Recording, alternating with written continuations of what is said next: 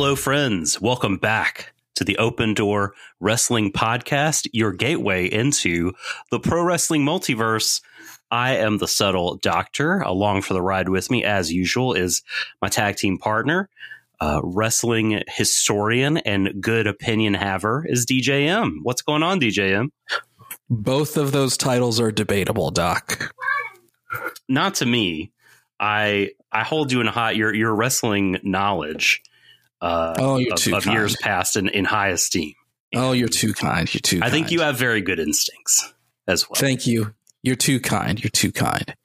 But yeah, let's jump in because it's been a little while. It's been a while since we've talked about pro wrestling. Yeah. And I think we've got a big old show. We've got a packed show. We got a lot to catch up on. So jam-packed. Yeah, it is. It's late. I'm a little bit past my bedtime, but we're going to talk some pro wrestling and we're going to knock this out. So let's get started with our stock report, Doc. Tell the folks listening out there in podcast land about the Open Door stock reports. Indeed. This is a segment we do every episode. In case this is your first episode, what we like to do is it's just a temperature check, who we think is trending upward or downward. Well, I say who. It could be what. It could be an abstract concept. It could be a company, a title belt. Who knows what will be in store, but we'll give you a pick or two in terms of stocks up and down. And then if you're lucky, you'll get to get a long-term play from one or both of us, a futures stock. So DJM, give us your stock up. Who's trending up in the world of wrestling? My stock up is a guy that I've talked up for a very, very long time and has recently really gotten a lot of positive attention. Now officially all elite, my stock up is the most wanted Bandido. Hey, all right. I think he's been a stock up from you on this show before. So he probably has. I have talked about him many, many times. He most recently on Rampage, AEW Rampage, got a win over Rush, who the AEW brain trusts are very high on. Bandido got the win over him, and then officially getting the All Elite graphic. It tells me that one, as a former Ring of Honor world champion, they see big things for him. Chris Jericho clearly has a high opinion of him, and all of Bandido's talent and ability will take him to the top, I believe. He's super talented, and I feel like right now is the best time to buy on him. Would you say he was a top 5 luchador right now on November 12th, 2022? I think I would say that, but I don't know if I'd put him number 1, but I'd put him in the top 5 for me. I would say as far as luchadors go that are regularly in the U.S., yes. I'm not too savvy on CMLL, but seeing what I know of AAA, which we'll talk about later, and knowing what I know of luchadors that regularly compete in the U.S., yes, he would be in my top 5. Those are good caveats to make. I should also make those caveats because as much as I would like to watch CMLL, I just have not. I have trouble navigating. CMLL is hard to find. Yeah. Well, as an excellent stock up, it's a really good time to buy because it's only going to keep going up. This is like the Bandido stock is like the early 2000s Apple stock. It's just going to keep. It may seem expensive, but it's just still going to keep climbing. My stock up is, so I'm a little on the fence. I think, so I could have given it to, I almost gave it to Sam Guevara because I think he really showed me something in that Bryan Danielson match this week, in terms of the storytelling, in terms of the sort of edge that his work had. I mean, still a little sloppy, but that's not the end of the world. But he worked with a sort of brutality that I enjoyed a lot. But he doesn't get my stock up this week because he was a gain. But I think an even larger gain would go to Impact Wrestling's Giselle Shaw. I'm going to give her my stock up. On this week's Impact, she was in the main event of the show, wrestling for the Knockouts title against Jordan Grace. And I had to watch. You know I had to watch because I love me some Big Mama Pump. And I was totally kind of floored by the progress that Shaw has made. Shaw was Rev Pro's, I don't want to throw around the word ace willy-nilly, but like she was the top lady in Rev Pro for a long time post-pandemic. They could not keep a hold of any woman with a modicum of talent. It seems like they were leaving as soon as they were featured. But Shaw stuck around, and I didn't really think highly of her Rev Pro work. She was a babyface there and just was pretty flat to me. But she's working heel in Impact. She was in a stable with Madison Rayne and Tennille Dashwood, who are both now gone. And she is sort of a repackaged version right now of Dashwood. She even has someone reprising the role of Caleb Conley, the Instagram photographer type. She's the quintessential diva. And I got to tell you, in this match, I mean, she really impressed me, especially after the commercial break. A lot of really hard striking, great selling, great facial expressions and kind of emotion and geeing up the crowd. I think, she's not all the way there. Like, I think about like 20% of her offense looks awkward still and a little stiff, but it's improved a ton. And she's really close to being like a real asset to a women's division somewhere. I mean, she's got a lot of things that other people don't. I like how she moves, and I like her striking, and she's very athletic. But if she could just kind of iron out the awkward sort of edges of her game, I think she'd really, any promotion really have something with her. Here is one thing that Impact has done really well for a long, long time, in that in some more knowledgeable circles, they get credit for, but maybe not everyone is too privy to. And that's developing women, developing female talent. And I think you just brought up someone that's a great example of someone who could grow and develop into someone really, really special while she's in Impact Wrestling. But the Knockouts division has always kind of had a higher standard for women's wrestling, especially in this side of the world. And if that's where she is and that's where she's going to stay, I think that's a really good sign. I think the people at Impact have an eye for talent, especially with knockout talent. And if she's there for a reason. So I imagine that's a pretty good stock to buy. Are you worried that Rain is no longer there if she was doing some of that developmental work? Kind of like another woman we were talking about in the pre-show. There's never been a time I've ever worried about Madison Rayne. Okay.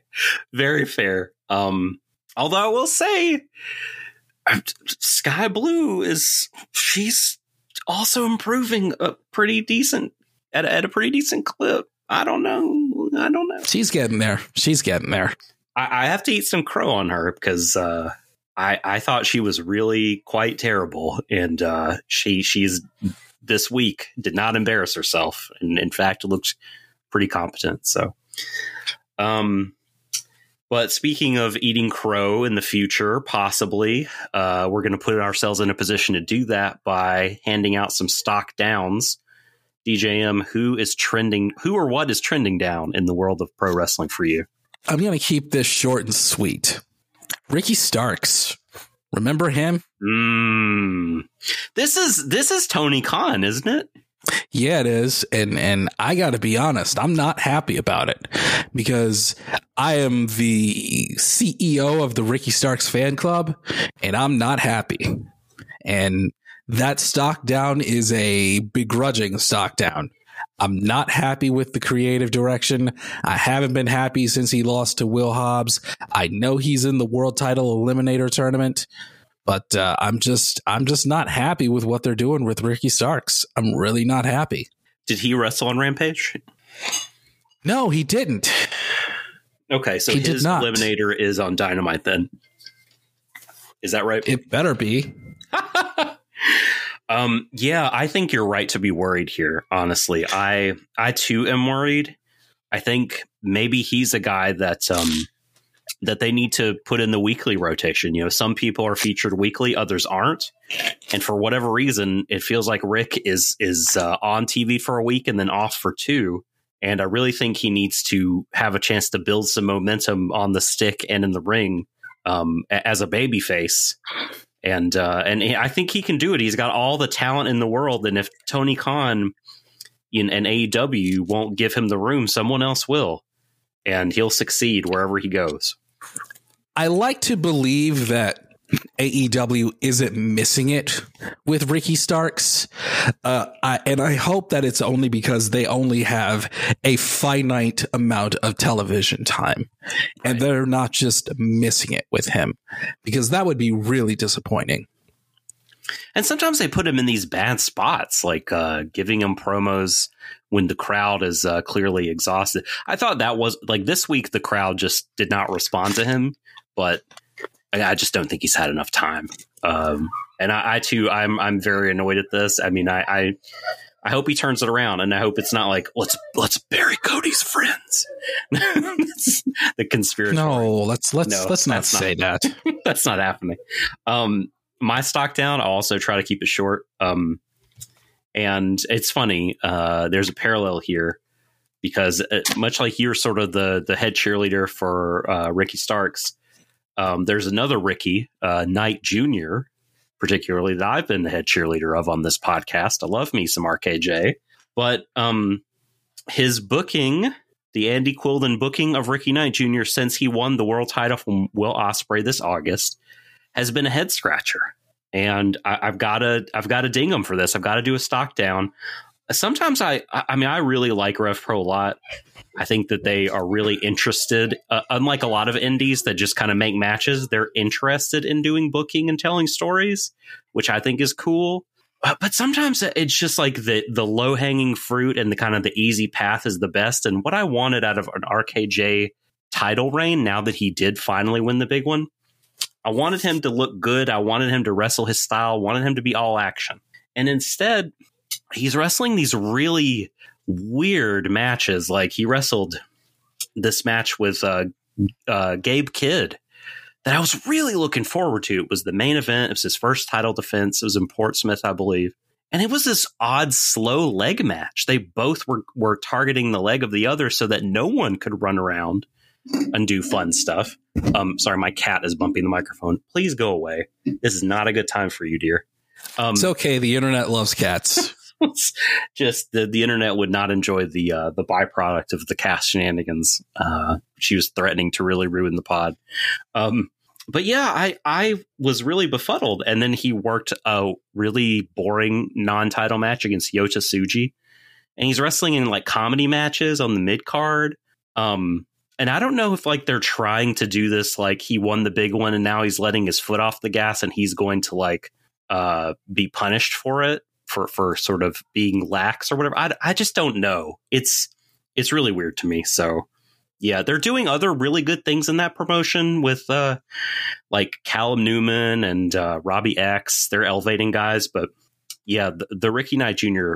booking is very weird. He should be having bangers. He's really not. So, you do not have a futures pick. I do not, although I'll give a quick shout out, just a quick shout out. This person had a very short match on AEW Dark. Kennedy Copeland. She had a quick appearance on Dark, very, very short. And I don't know, there's just something about her.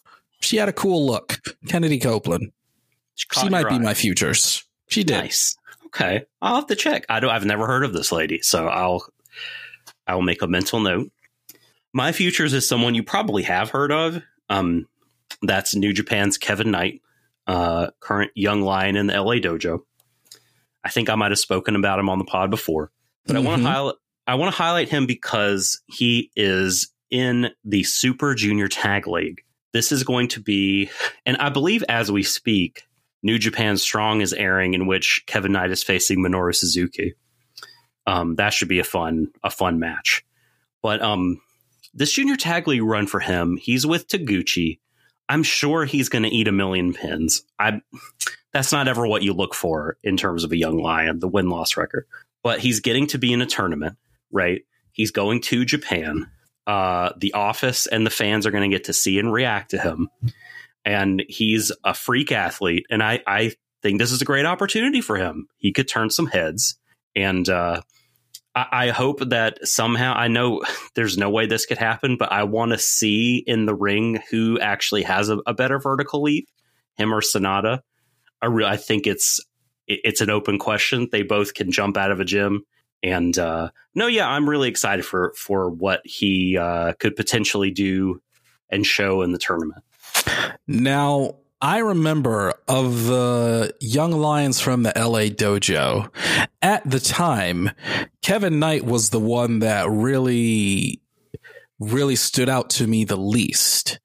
And you're saying he's improved since then, because back when we first talked about the LA dojo, the guy that I was most high on was the DKC. Right. And Kevin Knight really didn't stand out to me at all. I would love to know his improvement, because I felt like at the time he didn't really have much of a presentation or much of a presence. Is he kind of really being a little more outward, a little more extroverted now? I think he is, and I think he's just sharpened up. Oh, wait a minute. I feel bad. That's not actually him wrestling Suzuki. I looked at a picture.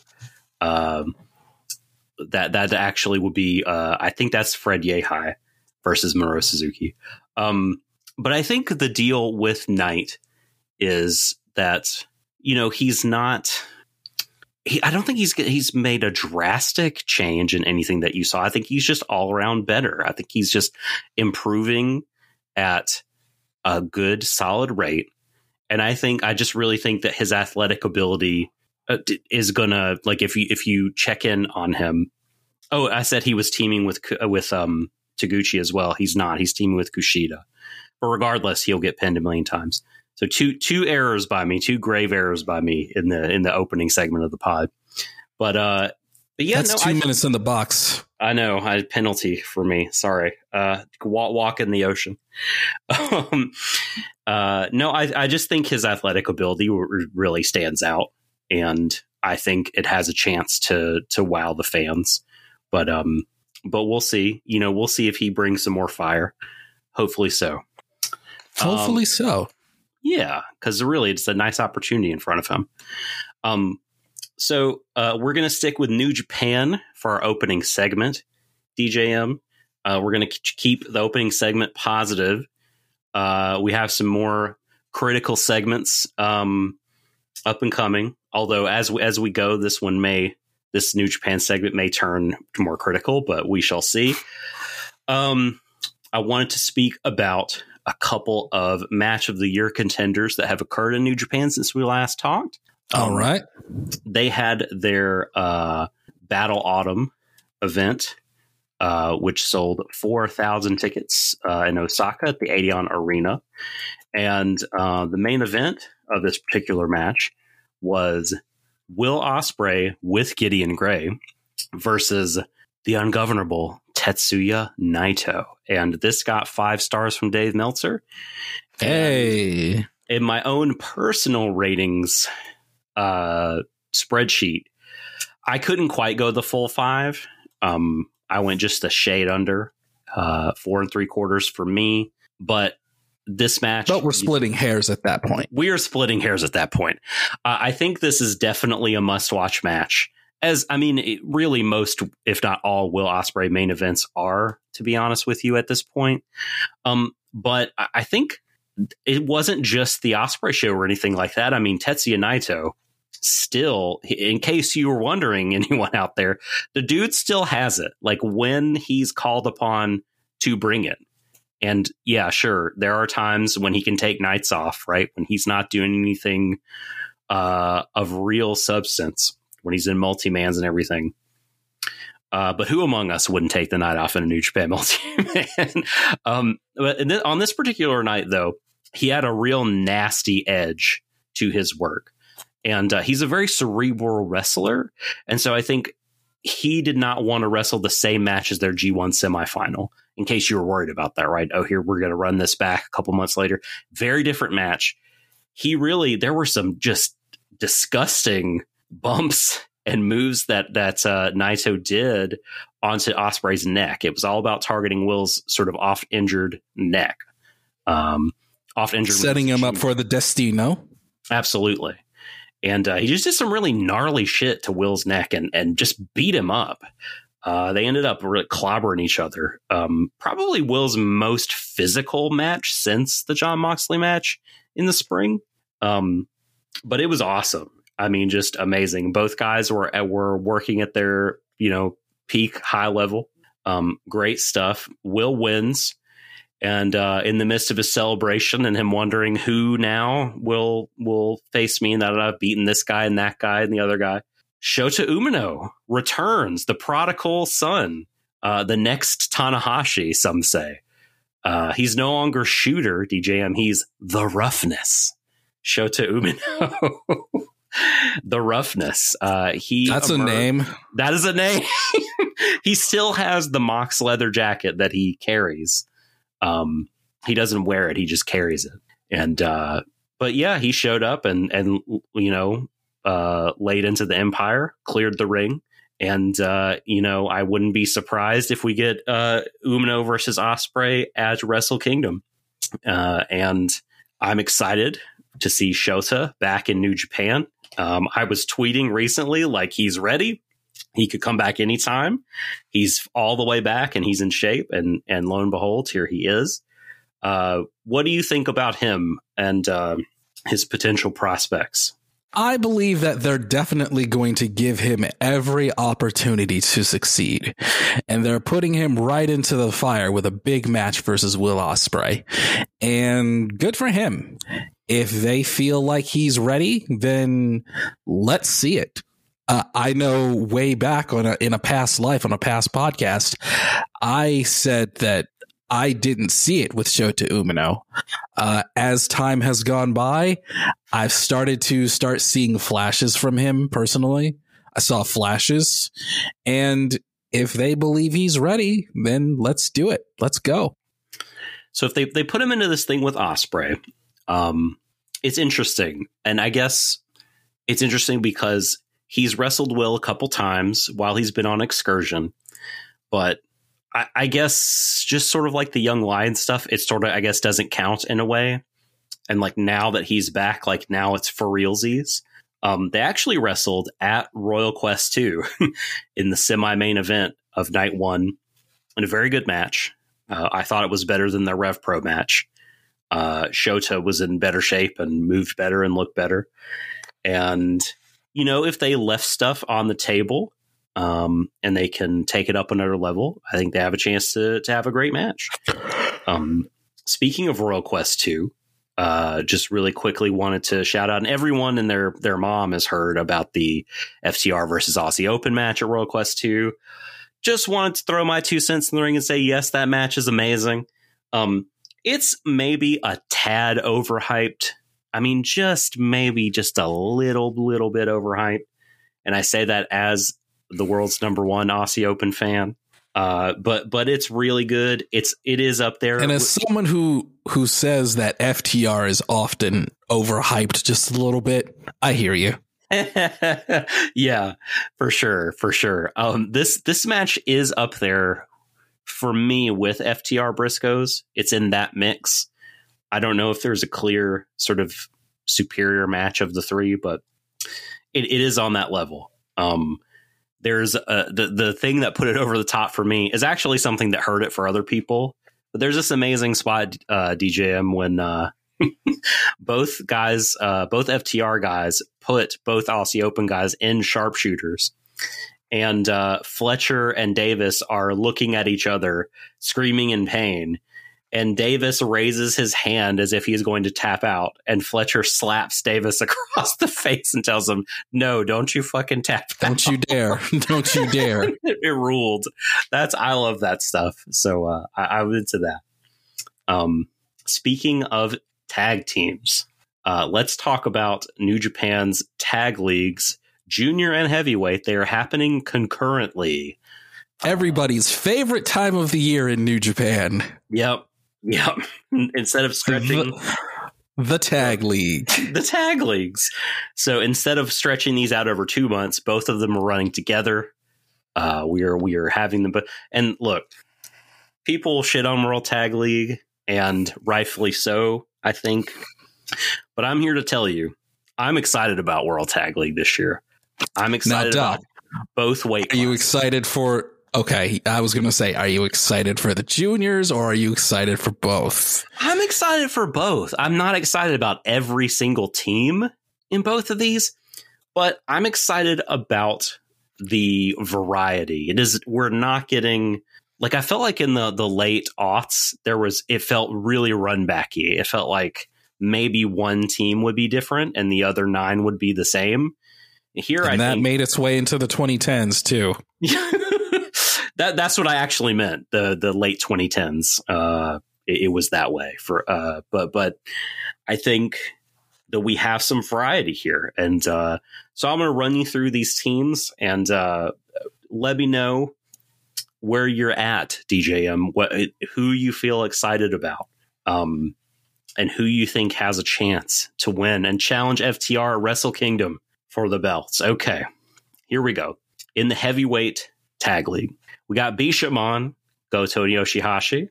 We have House of Torture, Evil and Yujiro. Fantastic. We have LIJ. We have Naito and Sonata. United Empire, Hanare and Great Okan. Why not Cobb? Not and the Okan? team I would have picked. Team I would have picked. Is Jeff Cobb like injured? I feel like I remember hearing he's injured. Maybe he's injured. I don't know about that. I don't know, but feel free to do some Google jutsu while I continue to read if you want. I'll look into that. I haven't heard anything. We have something called Bebop Tag Team. Toru Yano and Hiroshi Tanahashi. Boy, they love to waste Hiroshi Tanahashi in these tag leagues. Oh boy. That gives Tanahashi. Well, I mean, it is tag league, so you know, it's good for him. Yeah, he can rest up a little bit for Wrestle Kingdom, I guess. He should get that Okada deal though. Okada never works tag league. We got another United Empire team, Aussie Open. Of course, Mark Davis and Kyle Fletcher. Probably my picks to win the thing and run it back with Aussie Open, FTR at Wrestle Kingdom. We have. According to the Observer, Jeff Cobb off of New Japan, Tamashi in New Zealand for personal reasons. So he's out for personal reasons. It looks like. Okay.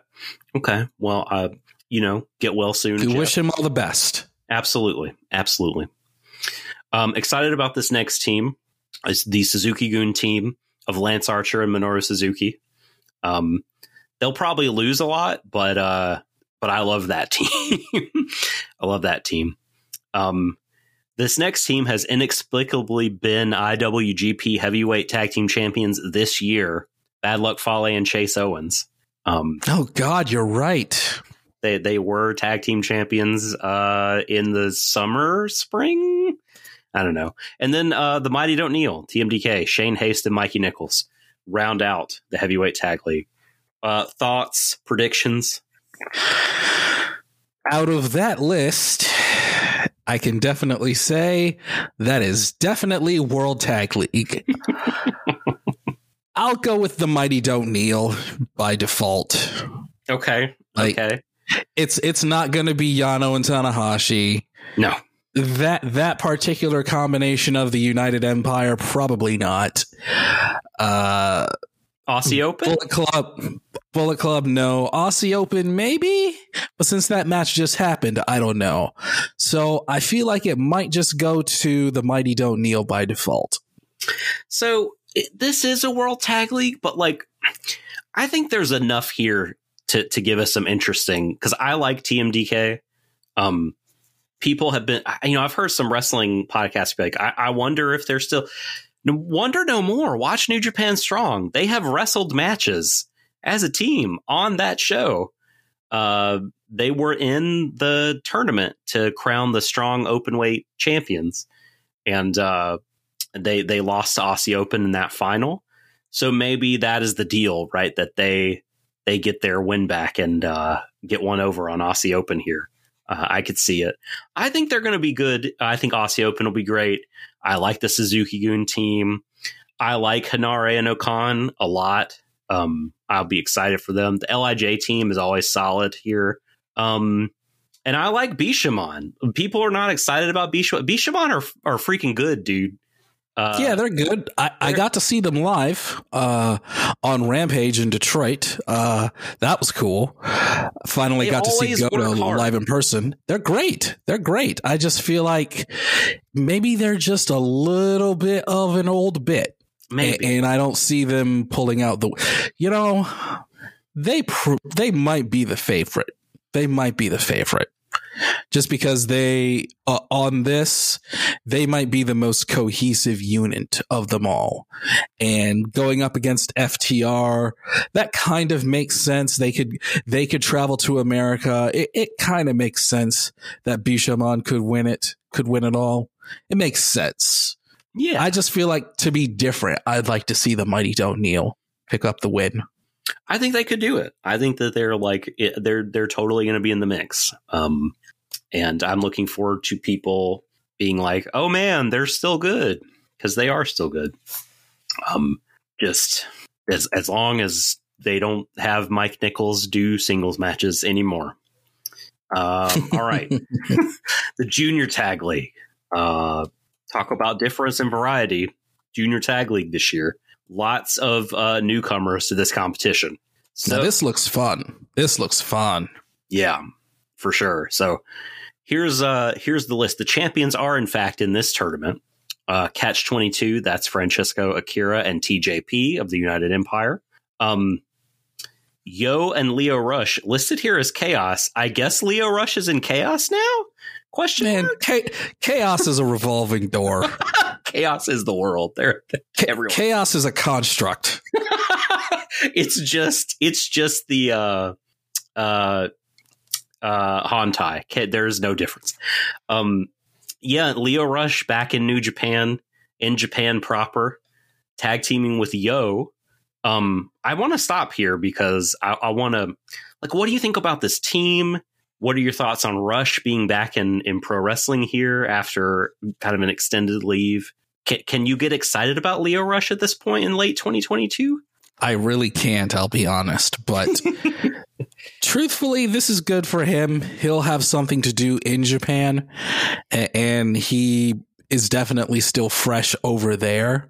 I think that the glow has worn off of him here in the US. So maybe going over there where he has a fresh start will be good for him. And tagging with somebody like Yo, they'll put good matches together. I think that is a team that will do something well together. I agree on all points. I think I might be a little bit more excited about just Rush the performer than you, but I sort of didn't live through the WWE NXT Leo Rush, so I've less. He's less overexposed to me, but I don't see him sticking around long term or anything like that. Next on the list, a fresh LIJ team, Bushi and Teton. So Hiromu out of the tag league, focusing on the singles title, and the fresh LIJ. What is the word Naito uses? Pareja. Teton. Love this. Very excited Teton is back and doing some more work in New Japan. We got the Bullet Club Impact Edition. Ace Austin and Chris Bay. We have Flying Tiger, Robbie Eagles, and Tiger Mask. They've been the champions, I want to say, at one point. Yes, they have. We have House of Torture, Dick Togo and Show. Boy, that's gonna be some shenanigans. That'll be everybody's night off. A few DQs. Yeah, a few, more than a few. Oh God, Ryusuke Taguchi and Clark Connors. I'm very annoyed at this. The team collectively known as Wild Hips. Wild Hips. Yeah, baby. Man, couldn't they have put Connors with anybody else? Like anybody else? I guess you couldn't make Coughlin a junior. I don't know. Anyone on earth. Yeah, just like, because I think we're past the like tournament Taguchi, so, where he turns it on or whatever, like that we haven't seen that in a couple of years. So no, he's the funky weapon forever now. Yes. Yep. Well, the Suzuki-gun team of Kanemaru and Doki. Doc, I just realized something we never got from that New Japan crossover with Pro Wrestling Noah. What's that? We never got Ryusuke Taguchi and Muhammad Yone. Yes, I know. We didn't. I guess Pro Wrestling couldn't handle that much funk. No, it would have been too much. It would have too funky. No Sawa wouldn't stand for it. It was too funky. Yeah, too funky for that guy. I'm very just Clark. Poor Connors. Okay, so Suzuki-gun, Kanemaru, and Doki, another team that is sort of a fresh team because Despy is focusing on the singles title. So we have Doki sliding in here, and the occasional death match. Right. No, true. By the way, did you see that match he had with Jun Kasai? Haven't seen it yet. Oh man. That match was phenomenal. Ooh, okay. It was absolutely phenomenal. Yeah. Okay. Well, that it got this strong reaction out of you is definitely piques my interest. So, I mean, I will say that it is definitely more on the hardcore side, sure. But it was a phenomenal match. I mean, Despy loves, he's a New Japan guy. He loves his New Japan matches, but he's not afraid to bleed. Spot. Yeah. He had that Moxley match in the summer that I went to. He had this Kasai match. This is interesting. Got Kevin Knight and Kushida, mentioned that earlier in the show, and then probably the weirdest combination of dudes, El Lindemann and Alex Zane. I have heard that they had teamed together in Great, that Alex Zane is sort of like not officially in Strong Hearts, but like they have teamed together, so it's not just totally like two dudes meeting for the first time on the apron. You know what I mean? Alex Zane introduced El Lindemann to Taco Bell, and the rest is history. He introduced Strong Hearts to Taco Bell, and that's how he got in. Yes. Shima has a new favorite place. Like Okada in In-N-Out Burger. Oh my God. That's a fun one. So who do you like here? Do you think it's too weird to call? What do you? A lot of these teams are just fun. They're fun. Everybody here is a little bit different. You've got Bullet Club Impact version. I like Flying Tiger. I know that House of Torture, your mileage may vary, but I know that I will appreciate their shenanigans. Wild Hips, I know there'll be some shenanigans. I love the team of Doki and Kanemaru because they're just going to be absolute dirtbag heels. Yes. Catch 22. I've always kind of had a soft spot for TJP, so looking forward to that. It's my problematic fave. I love that guy. Yeah, and he's one of those, and I think there's a lot happening with this junior tag league. If I had to pick someone to come out of it as the winners, I'm gonna say LIJ. Damn it! You stole my pick. Okay, all right. You stole my pick. We're picking LIJ, and this is one of those where you might not be excited about that avid New Japan fan because you've just seen this match. They were the opener on the Battle Autumn show that I mentioned. But the thing about it is, it was a great opener. Like, those dudes worked their asses off and bumped like crazy. And I would love to see it again for the titles. Sure. Maybe it'll be even better. Yeah. I mean, I wouldn't mind seeing Lio Rush and Yo. Like, I think that would be kind of cool. Like, what could Lio Rush do in front of a packed Tokyo Dome? I think that will be interesting. But if you're the New Japan office, do you trust that he will be available in 2 months? You know what I mean? So I don't know if you go there. I think Flying Tiger actually has more of a chance than you might think to win this. I can see that. I can see Flying Tiger. Because the office loves Robbie Eagles. And Tiger Mask is Tiger Mask. He's an institution. So I think, Eagles will pick up the wins and Tiger Mask will take the falls. That's how that's going to go. But I think they'll be in the mix at the end. So this will be fun. I'm really looking. Have I got you more excited or interested in this, DJM? In this tag? I was already interested in the Junior Tag League for sure. Okay. I'll pop in on the Junior Tag League now and then. Okay. All right. Cool. Well, I'll have to pick your brain about it as it happens later in the month. Moving on through New Japan, the World's TV title tournament has kind of reached its end point. We got the final at Wrestle Kingdom. It's going to be your favorite wrestler, Zack Sabre Jr., versus the son of Strong Style, Ren Narita. Give Zack a belt. Give Zack a belt. Okay. Give Zack a belt. Give Zack a belt. He beat Alex Zane, David Finlay, and in a shenanigan-filled match that I loved, beat Evil in the semifinal. Narita beat Tomohiro Ishii in an awesome match. And he beat Toru Yano. And then he beat Sonata at the Battle Autumn in the semifinal in a pretty solid match. I hear you. I hear you on give ZSJ a belt. However, who stands to gain more by winning this brand new title? Narita or ZSJ?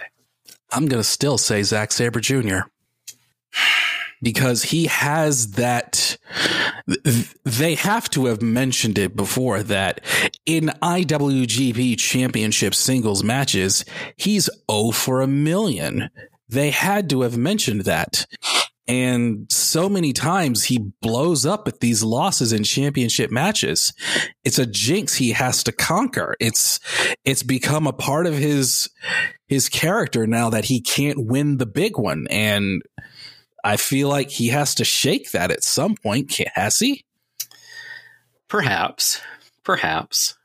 I think that this title, as fun as it is, as sort of interesting as the sort of 15-minute thing and all of that is, what I keep coming back to, despite the lineup of the tournament, is that when they rolled this belt out, Obari himself said that it was meant to showcase younger wrestlers.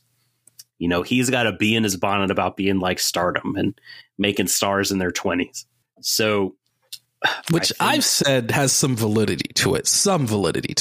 Yeah. I mean, just that kind of notion in and of itself, I think, sure. Yes, I can see this. So with that in mind, you'd think that the office, would want them to go Narita.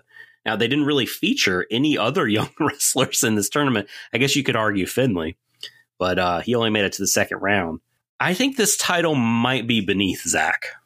I don't know, how they're going to feel about it long term. Will it go the way of the KOPW?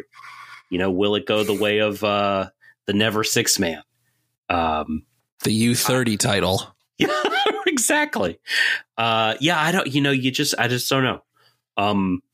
So I would think that the play here would be for Zack to put over the son of Strong Style. As much as I love Zack, and I love Zack, I think he's one of the best wrestlers in this company, and I want to see him win gold, tag or singles. But I think it was already written in the stars before they minted the belt that they were going to put it on Ren Narita. And I think that's probably the smart play. Now, I understand why they would put the title on Ren Narita. I understand that. I feel like I'm going to have a temper tantrum like Zach at some point. Zach's had those temper tantrums after he loses big championship matches, and I feel the same way. So, yeah, that's how I feel. Bring back the Intercontinental title. Bring it back. He's a perfect guy for that belt. He could have the strong title. Just something. Huh. You know, that's never crossed my mind before, but that's very interesting. That's interesting. That would be amazing. I'd love to have Zach tour in the U.S. Please. Yes. Speaking of amazing stories, I found this next agenda item just astonishing, frankly. And that is Yuya Uemura, someone who we both have been really high on, you in particular. And according to his Twitter, he's just done with New Japan. Like, I'll read you some tweets here from his timeline. Indeed. It's not a thick timeline. So on October 22nd, he tweets the match graphic out. That's him facing Christopher Daniels on New Japan Strong. And he says, "Thank you, Christopher Daniels, and bye-bye New Japan." Huh, that's weird. May 6th. This is something he originally tweeted on May 6th, but he retweeted it right after the Daniels match. And it goes, "I need to wrestle more in the United States." And then he's got some retweets of him wrestling on Impact. And then he has a tweet from October 28th that says, "Yuya Uemura is available."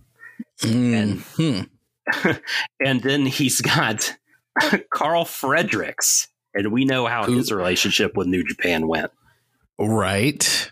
He's got Carl Fredericks on his timeline quote tweeting his sort of bye-bye New Japan kind of tweets saying, "Tell me about it, baby." And he's responded with Uemura replying, "You already know.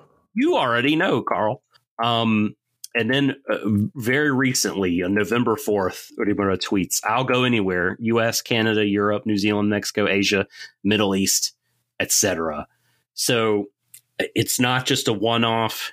You know, he hasn't been on New Japan Strong or any New Japan TV shows since the Daniels match in October. It appears that he has cut ties with the company, or the company has cut him loose. I haven't heard anything about this story, like, officially, but a really, really promising young lion, Japanese young lion, no less, is not affiliated with the company anymore. And now I don't know if they have any Japanese young lions out on excursion right now. I don't think that I think he was the one. Now that Umino's back, I think everyone is in Japan. This is very odd to me. I question this, you know, unless he has kind of thrown some kind of temper tantrum or been upset at the office or some kind of relationship breakdown has occurred. I don't know why, just from my pure talent standpoint, you would let this guy go, because I think he's fantastic. This is a loss for them. What do you think about this?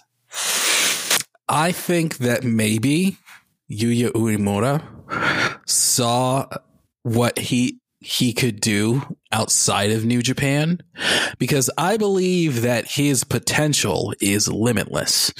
I've said that from the beginning. He has something that I have not seen from a young lion in a long, long time. I genuinely believe he's a special talent. Mm-hmm. And maybe New Japan isn't what he had his eye on. And there's another guy who was in New Japan for a long time, but was a special talent as a young lion, but was also someone who always talked about having his eye elsewhere. And that was Shinsuke Nakamura. And we see how things worked out for him. He had an extremely successful career in New Japan before making his way to the United States. And that maybe Yuya Uemura wants to fast forward that a little bit and just take his chances here in America, because I think that People have compared him to the likes of Ricky Steamboat and Ricky Morton. I've said I see flashes of Hiroshi Tanahashi in him. I genuinely believe he's a special talent. And maybe, just maybe, he needs to spread his wings and fly beyond the confines of New Japan for a little bit. Maybe that's just what he needs. So you're saying this is a business decision on his part? Oh, absolutely. I believe that he wants to build his name beyond just being a New Japan guy. He wants Yuya Uemura to be a star name, somebody that will be able to name his price. So, and maybe he'll go back to New Japan someday as a bigger star rather than just a young lion back from excursion. Mm-hmm. So are you thinking that he's perhaps thinking WWE like Nakamura? Because I'll tell you what, like if that's the calculus, I think he's made an error, because I think if you want to put yourself rather in the highest quality shop window for places like WWE, I think you do better wrestling in New Japan than the American Indies. Maybe. But I think that Yuya Uemura, maybe when it came to the Young Lions system, Uemura always stood out to me. He always stood out. He wasn't just a typical young lion. And maybe that was the problem. Maybe he just didn't fit in with that system. Maybe it was just a little too rigid for him. And he has maybe more of a little bit of a free spirit like Nakamura did.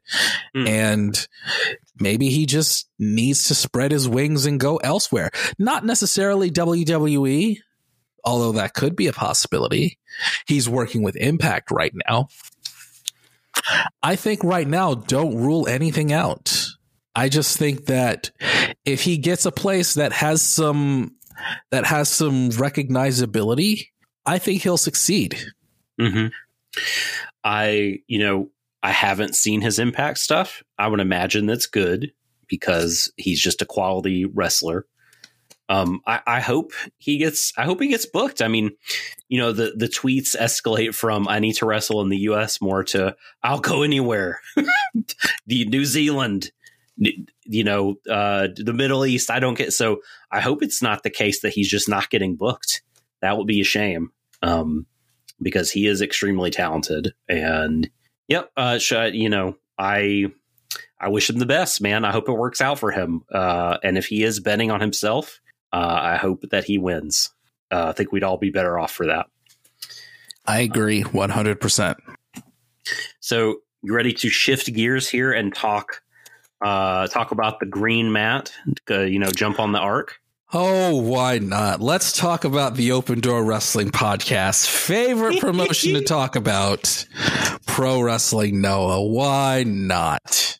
Pro Wrestling Noah has had a pretty eventful time since we last got together. They've had some pretty eventful shows. We're going to talk about Pro Wrestling Love Forever 3 and Global Honored Crown. Do you want to talk big picture, or do you want to go like item by item here on our? Let's go big picture. Let's go big picture. Let's keep it moving. Okay, so big picture of Noah. I'm really worried.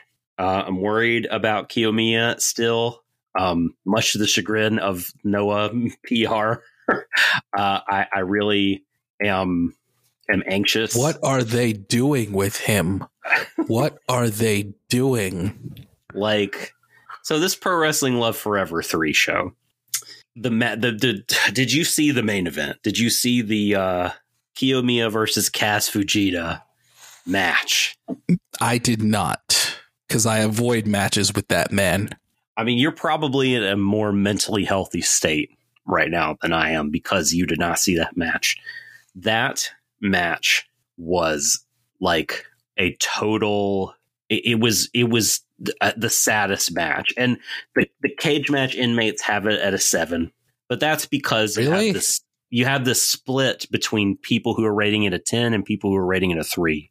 And there's not a lot in between because like Fujita just wouldn't sell. He wouldn't sell anything. There's a spot in the opening minutes of the match where, Kaito is trying to wrestle Control back and they're in a collar and elbow tie up.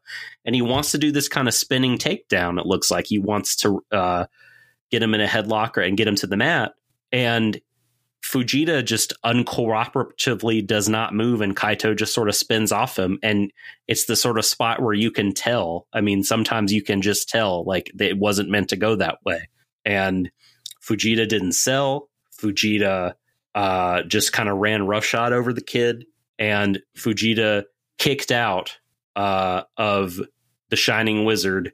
And when he got pinned, when the referee counted 3, the man had kicked out at 2.5 because his ass was not laying down for Kaito Kiyomiya. And then he rolled out of the ring and he walked away, and he was yelling about it.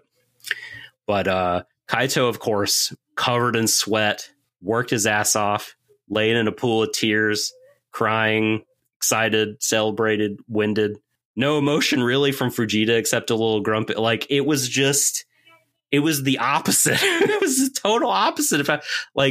Could Kaz Fujita not, could these guys not do business the right way? Shake the next man in the next ace, the heir apparent, shake the guy's hand, put him over clean. And you have people out here saying like, well, he couldn't have, the fans would not have appreciated that. Like they wouldn't have bought into it because Fujita's this shut up, legit fighting monster. Shut up. People would walk out or whatever. I'm like, listen.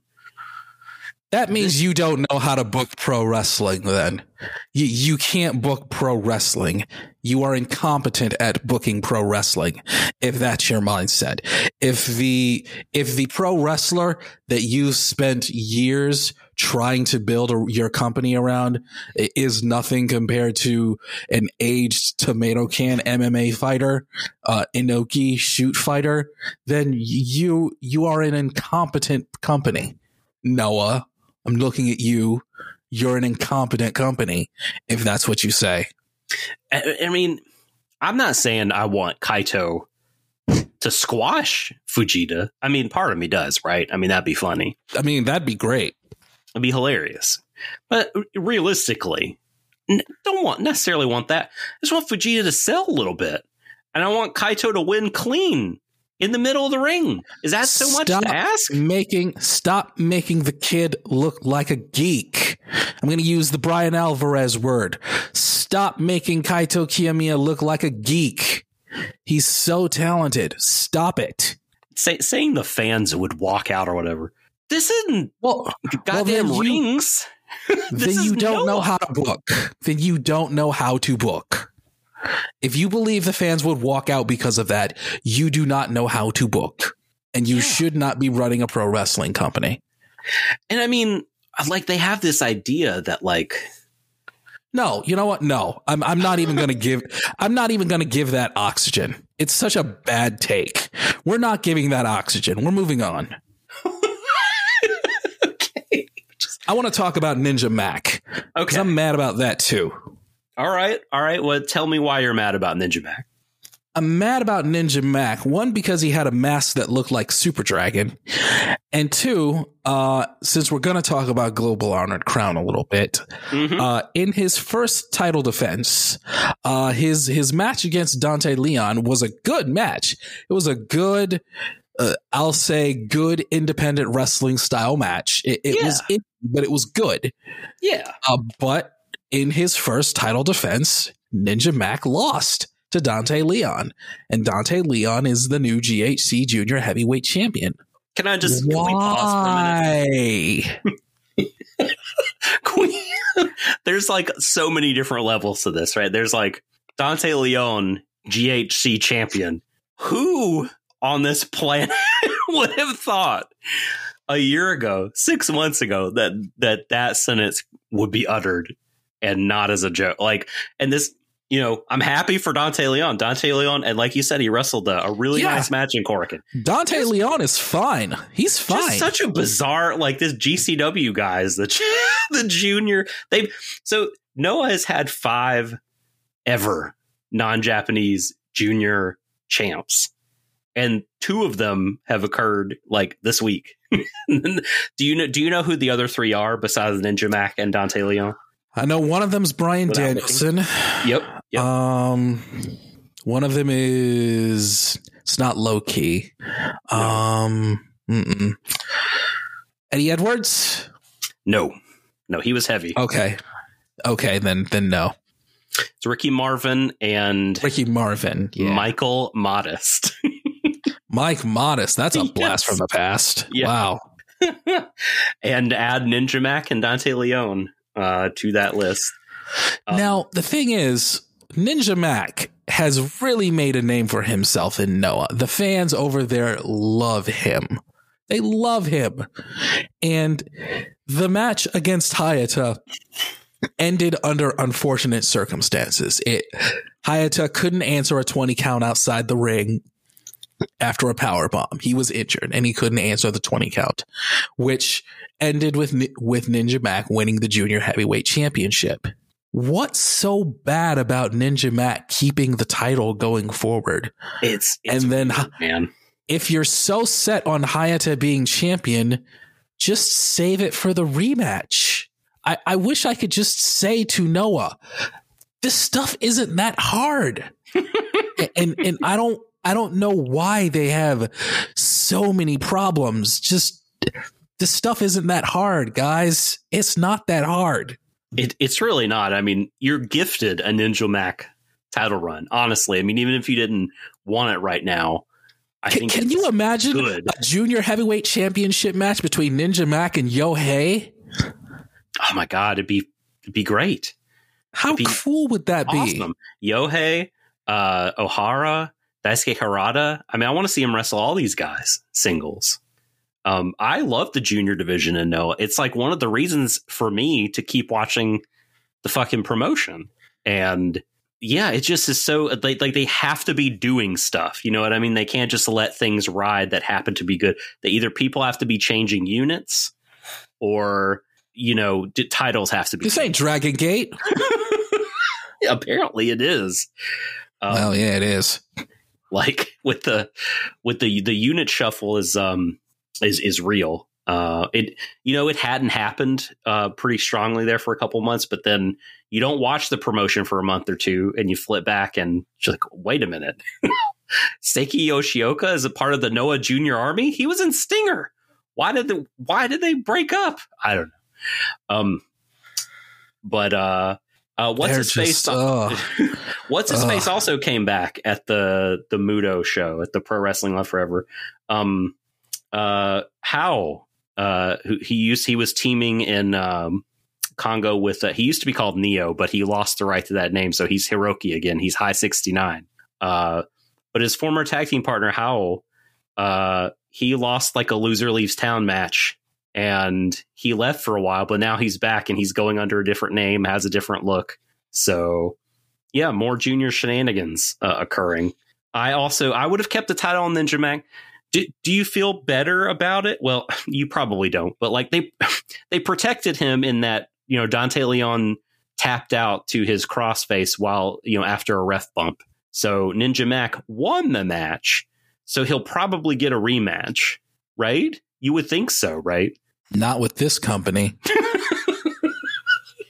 We don't know what they're going to do from month to month. No idea. Speaking of that, another surprise out of nowhere title change. Masakatsu Funaki took on El Hijo del Dr. Wagner Jr. for the GHC national title, and El Hijo del Dr. Wagner Jr. won. I was totally surprised because it's not like he's been on like a winning streak or anything. No, no, it's just Funaki dropping. Like what? What is Noah doing? What are they doing? And like, Inamura came out to challenge him. I'm like, all right, let's go, Inamura. Like, but then I'm like, why couldn't Funaki have just dropped the belt to Inamura? And, having what said that, what are they going to do? Have him beat Inamura and get the belt back? God. Yeah, that's exactly it. They want the young, promising talent to acquire the belt from a no-name so they can be beaten by the old guy. That's awesome. By the old guy who's still very badass, but still he's old. Yeah. And I will listen. There is a separation here between the tomato can Fujita and Funaki. I mean, Funaki actually miles. I mean, he that match with Wagner, I had no problem with that match. I mean, it was like not a fantastic match or anything, but like he sold and did his part. I thoroughly enjoyed the entirety of Funaki's national championship reign from start to finish. Yeah. It was good. Which is why the title change was so surprising, because it seemed like he was really on a roll. I think he almost made 300 days. He nearly got there. Couldn't quite.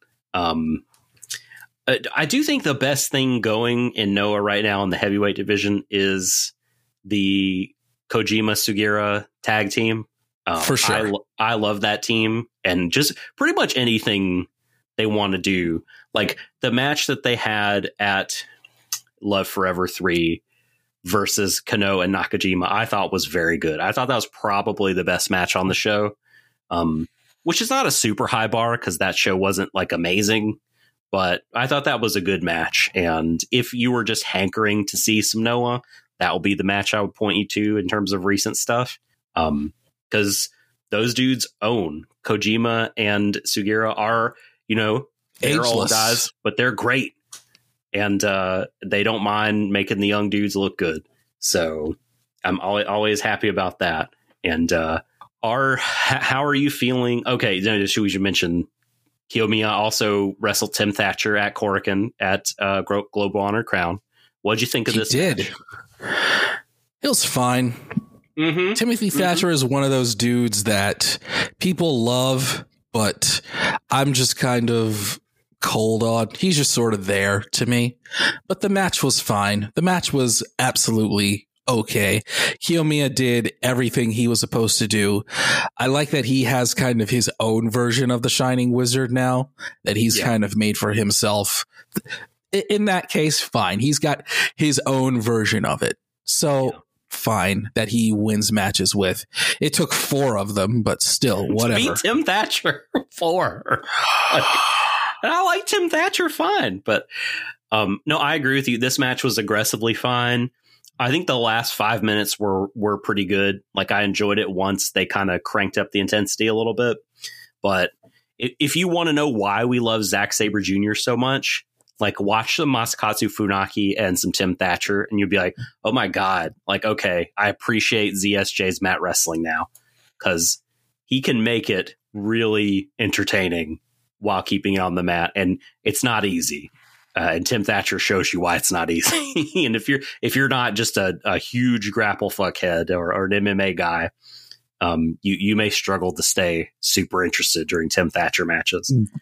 That's the big thing with Zack Sabre Jr. is that he does all of that stuff, but he also has such a big personality and so much outward charisma that he just makes it.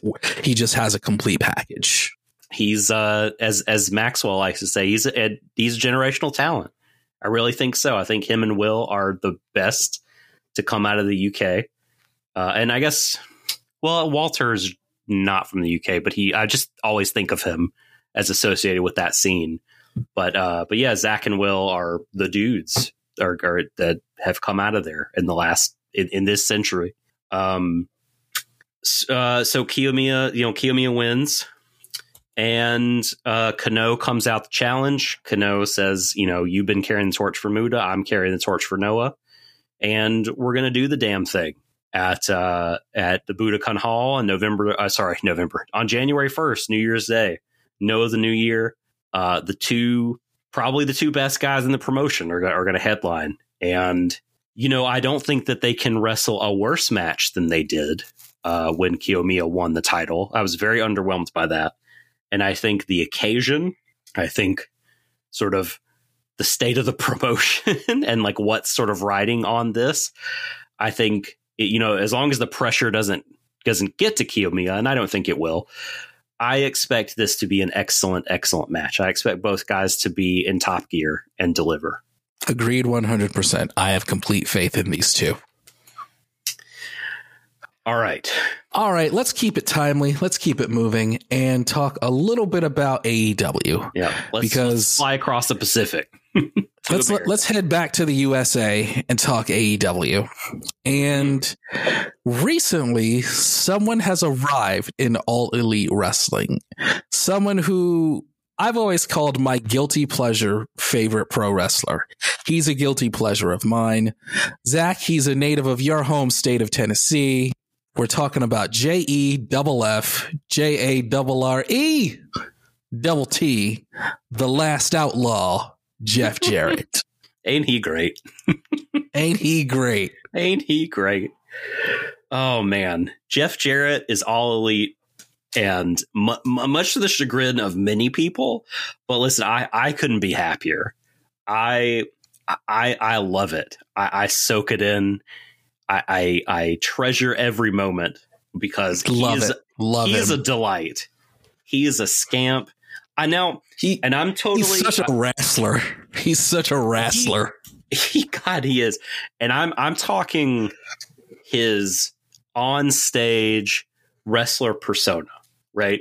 Because Jeff Jarrett, the office guy, we can have a different discussion about, and I will listen to criticisms. I will not listen to criticisms of The Last Outlaw coming out there in AEW 2 out of every 3 weeks and smashing a guitar over someone's head. Won't hear a criticism of it because it's great. And we get to hear My World again. Oh my God. It's like we're back on Planet J. It's so great. It's like the best, worst theme music in pro wrestling. I love it so much. I was afraid I was going to wake my kids up the other night, catching up on the Dynamite rerun, just cackling. I was cackling loud as can be when My World became him, because it's just, that Jeff Jarrettness will ensue. And look, and Doc, just between you and me, is it part of the joy of Jeff Jarrett seeing how many people cringe at Jeff Jarrett? Yeah. Isn't that part of the fun too? Yeah, it's sort of like the Cody thing in some ways. Like, I kind of get off on people being pissed off about it.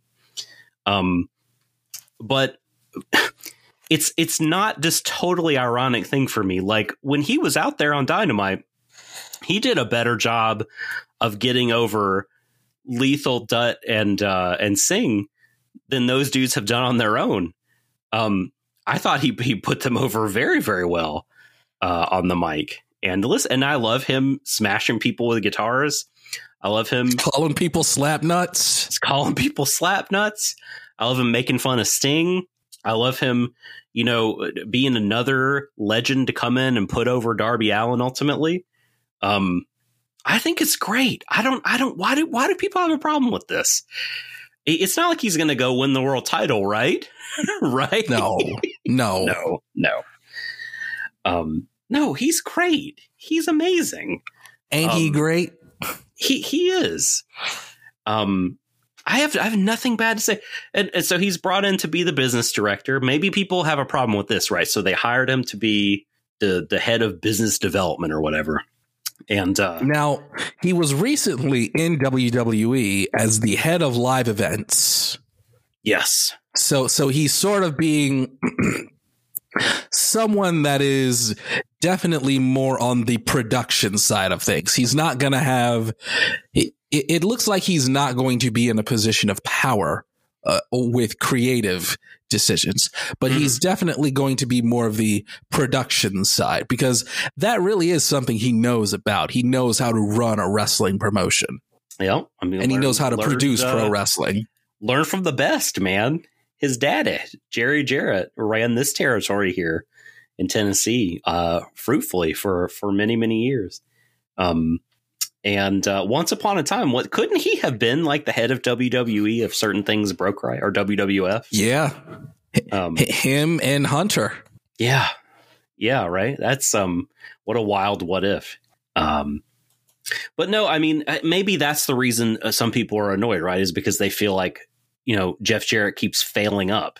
It keeps getting hired and fired and then hired in a better place. But that's, again, to me, that's part of the hilarity of this, is like he just keeps winning. He's a survivor.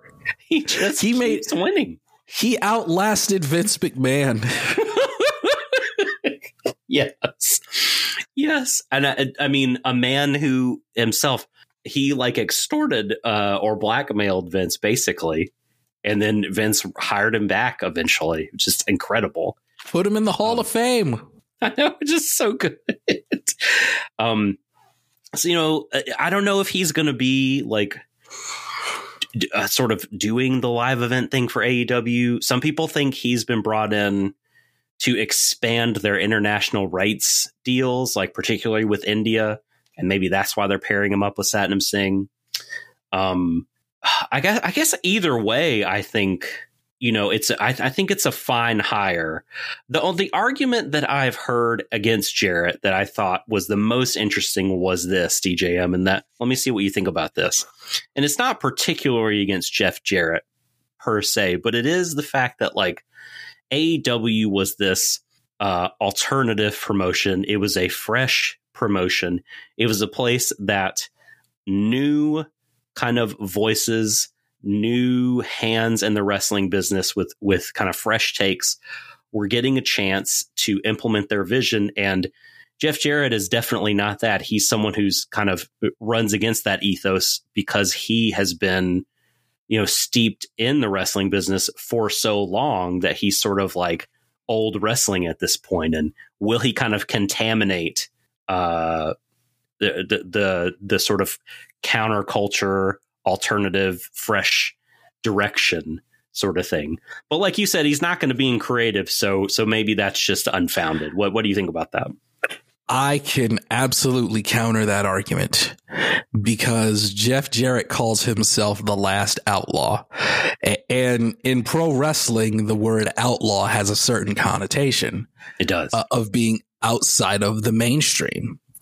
And the Jarrett family was always outside of the mainstream of pro wrestling. Jeff eventually started a wrestling company to be an alternative. And that was the whole point. He wanted to be an alternative wrestling company. And he almost did it again with Global Force. He almost did that twice. So if there's one guy that knows about how to be an alternative to the mainstream wrestling company, yeah, I would probably say it's Jeff Jarrett, because he's someone that has always gone up against the giant billionaire corporate machine. It makes sense to me. Okay. He's not a corporate guy. He never has been. Yeah, no, that makes sense to me too. I think that's totally fair. If he is brought in to sort of run house shows and create this kind of house show circuit or business for AEW where they haven't really had one, I have to say part of me it kind of wonders about that for this reason. And I know that there are counter arguments to this, but I'll just lay it out for you. That part of the advantage of working for AEW is the schedule. You have to wrestle one time a week, really. Maybe more occasionally if there's a unless you work indies. Exactly. But that's like if you want to sort of thing, right? Like that's if you're John Moxley and you just can't stop wrestling. Well, I said that used to be John Moxley. Miss Moxley no more, but you get the idea. But that Khan will pay you the same money to work a lighter schedule. Now, if there is a house show circuit and if it balloons and if he's asking a lot of top stars to work those dates, will they lose some kind of competitive edge? Now, I guess what they could do is make Dark a traveling show but they've bought the studio time to do Dark Elevation. So I don't know. What do you think about all this? I think it's a little too early to tell, but I think that Jeff Jarrett's brain for pro wrestling is as good as you can hope for. He has a brain for pro wrestling, and to have someone like that around is almost never a detriment, especially at this point in Jarrett's career. He's not going to be trying to win the world title from anybody. He really isn't. He couldn't. It wouldn't add up. But I think that the fears are a little bit unfounded in the year 2022. I think that maybe the point about house shows might be something, but I do think that this may be more about the wrestling promotion itself. Like the promotion as far as merchandise and outreach and community stuff and charity stuff, because Jarrett's always done that stuff. TNA always did that kind of stuff. These are things that Jeff Jarrett knows about. He knows how to be a wrestling promoter. At the end of the day, Tony Khan is the president of AEW, but it's good to have wrestling people around him that can at least give him ideas to work with. And having someone with Jeff Jarrett's experience, I see it as only being a good thing. I mean, the company needs more adults, more structure. So from that side of things, I think this could potentially be a very good thing. All right, let's keep it moving. Yeah.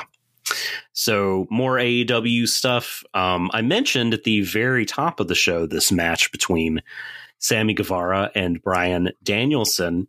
And I know certain kind of corners of the wrestling world were up in arms about a particular spot in this match. Mike Johnson from Pro Wrestling Insider in particular was pretty incensed that Guevara would kind of whip a chair really quickly at Danielson's head/face. There's a point pretty early in the match on the outside of the ring where that happens. What did you think of this? Did this alarm you? Did this worry you when you were watching it live? Did you think about his concussion history? Do you think this should have been allowed? I mean, what is your take on all this? Because I think the safety nerds were pretty upset. I think the safety nerds got worked, and I'm going to tell you why. Tell me why. I've said for the better part of 15 years that Bryan Danielson is the best professional wrestler in the world. That also means he's the smartest professional wrestler in the world. And I think that Bryan knows exactly what people think when he takes any kind of shot to the head. People freak out about it. Yes. People freak out about it. And Bryan, being a pro wrestler, is going to use that to emotionally manipulate people to get sympathy because it's pro wrestling and that's what you do. So I believe, especially since Bryce Remsburg immediately disqualified Sammy Guevara after that, I think that Bryan was able to protect himself from that chair throw. Bryce immediately disqualified Sammy. And Doc, I believe that whole sequence was 100% contrived, and Bryan protected himself because he knew the chair throw was coming. I think so too. I think, to be fair to the other side of the argument, I think they also think that the spot was not that it was sort of impromptu, right? That Bryan wanted it to happen for the story of the match, because that's the only way Sammy can hang with Danielson in a 2 out of 3 falls is if he injures him.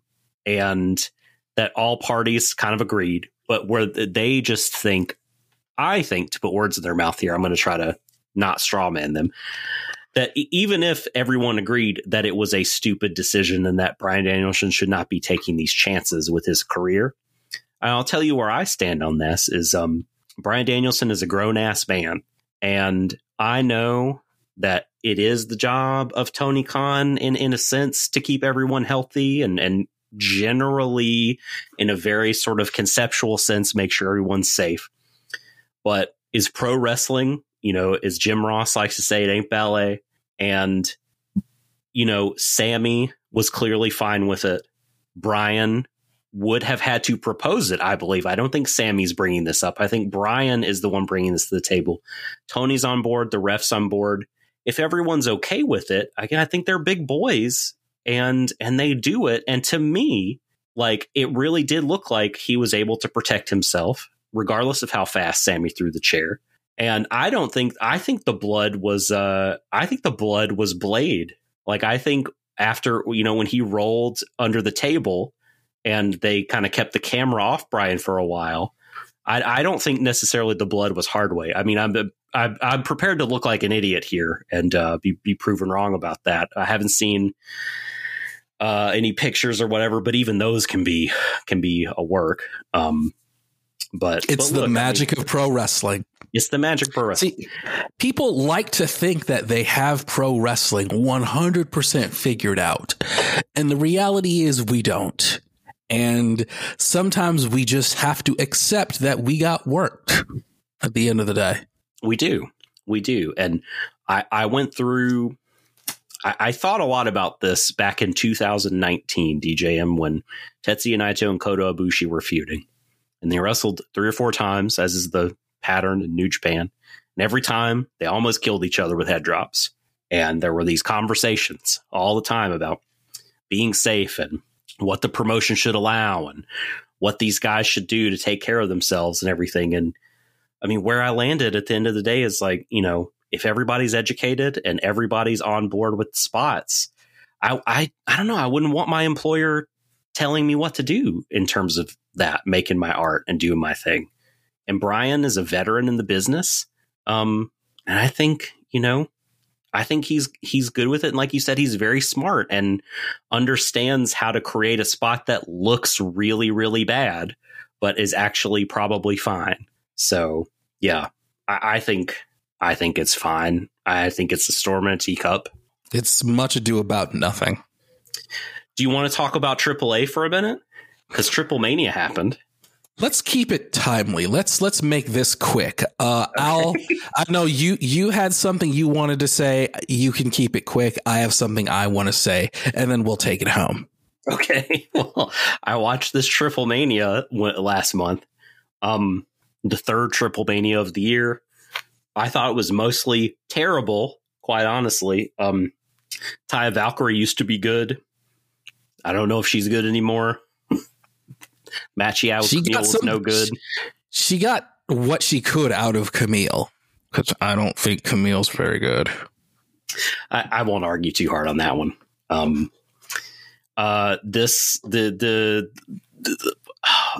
The hair versus hair, the Pagano Cybernetico was a nightmare. Dave gave it 1 star.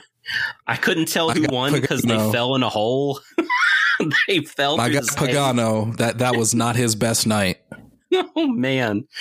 Even by AAA standards, I was just like, woof.